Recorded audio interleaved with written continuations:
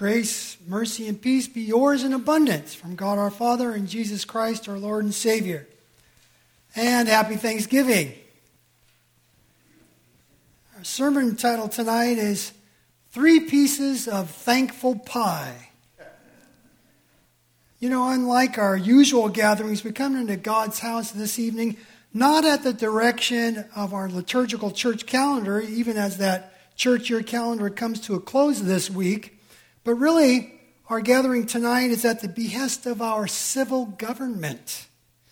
None other than our very first president of these United States, George Washington himself, way back in 1789, recommended and assigned Thursday, November 26, to, quote, be devoted to the service of that great and glorious being who is the beneficent author of all that was, that is, and that ever shall be, unquote.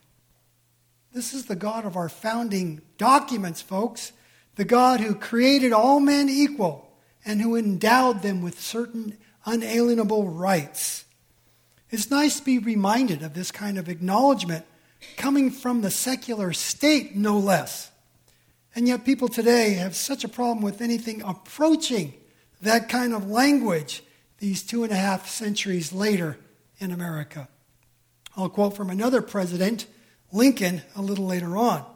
But first, let me tell you where we're going with all this tonight, since it is technically a different kind of holiday that we are celebrating. I thought I'd approach the sermon just a little differently, that is, topically.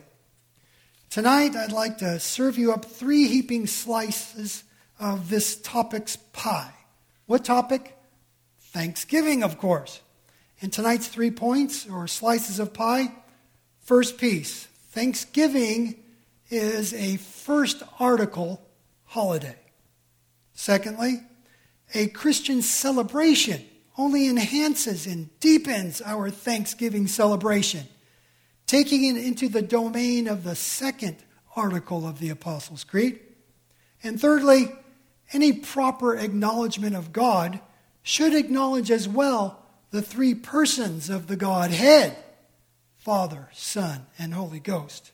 As you guessed it, we go deeper still into the Creed's 3rd article to round out a more robust and fully developed Christian appreciation of this secularly summoned holiday that we call Thanksgiving. So those are the 3 slices of pie you'll get from me tonight, and I hope you're not too full already. At least we're not coming straight into God's house tonight from a Wednesday soup supper. That's next week already, as we officially start off the new church year with Advent season this Sunday. So, point 1. What do we mean by Thanksgiving being a first article holiday? Well, I think it's instructive here to quote that eminent theologian and holiday crooner, Bing Crosby. In a rare Thanksgiving pop song, I've Got Plenty to Be Thankful For, from Irving Berlin's classic Holiday Inn musical, Der Bingle, as my dad used to call him, seems to have taken his cues right from tonight's Peace Lutheran Bulletin cover, which says, "Sing to God with gratitude in your hearts." Indeed, Bing starts singing out a whole list of things for which he's thankful in that song, including, quote, eyes to see with, ears to hear with, arms to hug with, and lips to kiss with someone to adore. Isn't that cute? But interestingly, these words of gratitude start to sound a bit like our affirmation of faith on page 10 of our bulletin, taken from Luther's Small Catechism. I believe that God has made me and all creatures, that He has given me my body and soul, eyes to see with, ears to hear with, and all my members, including my lips, and my reason and all my senses, which we tend to lose when it comes to romance, and God still takes care of all of them. This is Luther's explanation to the first article of the Apostles' Creed. And just in case you're not sure or if you've forgotten, the first article is simply, I believe in God the Father Almighty, maker of heaven and earth. That's it. The first article then envisions God as the creator and the sustainer of everything that has been made and of all the amazing capabilities with which he has endowed his innumerable living creatures. It's all the teeming diversity of narwhals and seahorses that swim about in all the earth's arteries of water. And then the centipedes and wombats that crawl about on the earth's vastly varied terrains. And it's all the stars in the sky, as well as those stars in Adam's eyes when he first lays eyes on Eve's personage. The first article encompasses the whole blast of creation there in Genesis 1 and 2. But it stops short of Genesis 3, the fall, and God's ensuing plan of redemption for mankind. That's important to distinguish. The first article is all about God's creative masterpiece before man takes a pickaxe to it in his satanic revolt. So when we talk about something being connected with the first article of the creed, we are generally thinking about Genesis 1:31 in that pristine state. Quote, God saw everything that he had made, and it was very good. Unquote. The first article optimist tends to emphasize the beauty of nature with its purple mountain majesties. And when it comes to human beings, it touts the rather rosy-tinted fatherhood of God and brotherhood of man. It's not hard to see how Thanksgiving, more often than not, fits nicely into this first article scheme. What with songs like For the Beauty of the Earth, and lyrics like we sang earlier tonight, the deserts bloom in spring, and God makes the clouds rain goodness, for which we indeed give our heartfelt thanks today. Let's pray that those rain clouds take care of all the California fires for good this year. God certainly does crown the year with blessing, with plenty, and with peace. All that said, however, even our 16th president, Abraham Lincoln, who in the fall of 1863 issued his now famous Thanksgiving proclamation, even he saw the need to press the matter deeper than just the blessings of fruitful fields and healthful skies, with which he starts out his proclamation to set aside this day of thanksgiving and praise. Lincoln quickly turns from such optimistic, thankful tones to more troubling and penitential tones in his address. Says Lincoln, all these blessings are the gracious gifts of the Most High God, who, while dealing with us in anger for our sins, hath nevertheless remembered mercy. President Lincoln actually mentions mercy for our sins. This appeal to penitence over sins changes the key from major to minor, from first article praises to second article intervention by our Creator. We need rescue and restoration. If we are to stay in touch with the harsh reality of any age, we need a deeper dimension to our giving thanks. Why this shift in Lincoln's Thanksgiving proclamation from rosy optimism to mournful realism? Simple. It's 1863, and America is in the midst of arguably the bloodiest war in its history, the Civil War. The war between brothers, as it is sometimes called, would rage on into the spring of 1985. The body-strewn battlefield is far removed from the pristine Eden that God approved in Genesis 1 and 2, isn't it? We've moved on now to Genesis 3 and 4, where Cain kills Abel and asks God evasively, am I my brother's keeper? So the simple, and some would say naive, fatherhood of God and brotherhood of man credo doesn't cut it. It doesn't tell the whole story of slavery to sin. And deeper into Lincoln's Thanksgiving proclamation, we read this sometimes forgotten slice.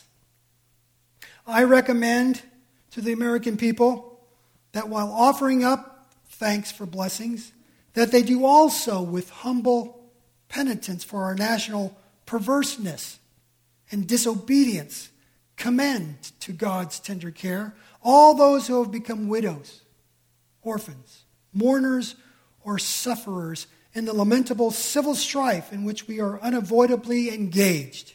And let us fervently implore the interposition of the Almighty hand to heal the wounds of the nation and to restore it as soon as may be consistent with the divine purposes, to the full enjoyment of peace, harmony, tranquility, and union, unquote.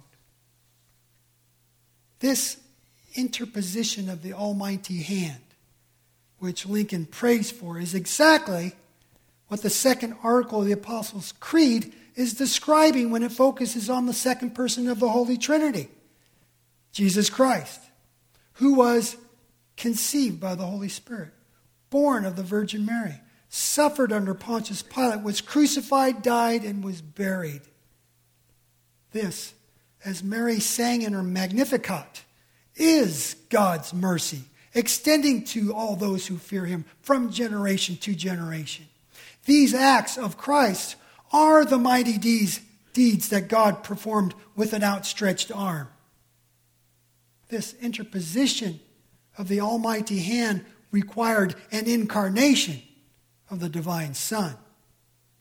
And now, in accordance with the second article of the Creed, the resurrected, ascended Lord Jesus Christ sits at the right hand of God the Father Almighty, where he makes intercession for all us saints going through this great tribulation we call life on earth. It's not just Americans wandering listless on the smoke-filled battlefields. 2 world wars later, and with no end to violent skirmishes in sight, we're left asking, has the human race learned its lessons yet? There is still plenty of perverseness and disobedience to go around the world twice over. And this leads us to our third and final slice of the Thanksgiving pie tonight, the third article of the Creed. This is an essential piece of the pie, so I hope you still have room for it. And it's sweet and delicious too, I might add.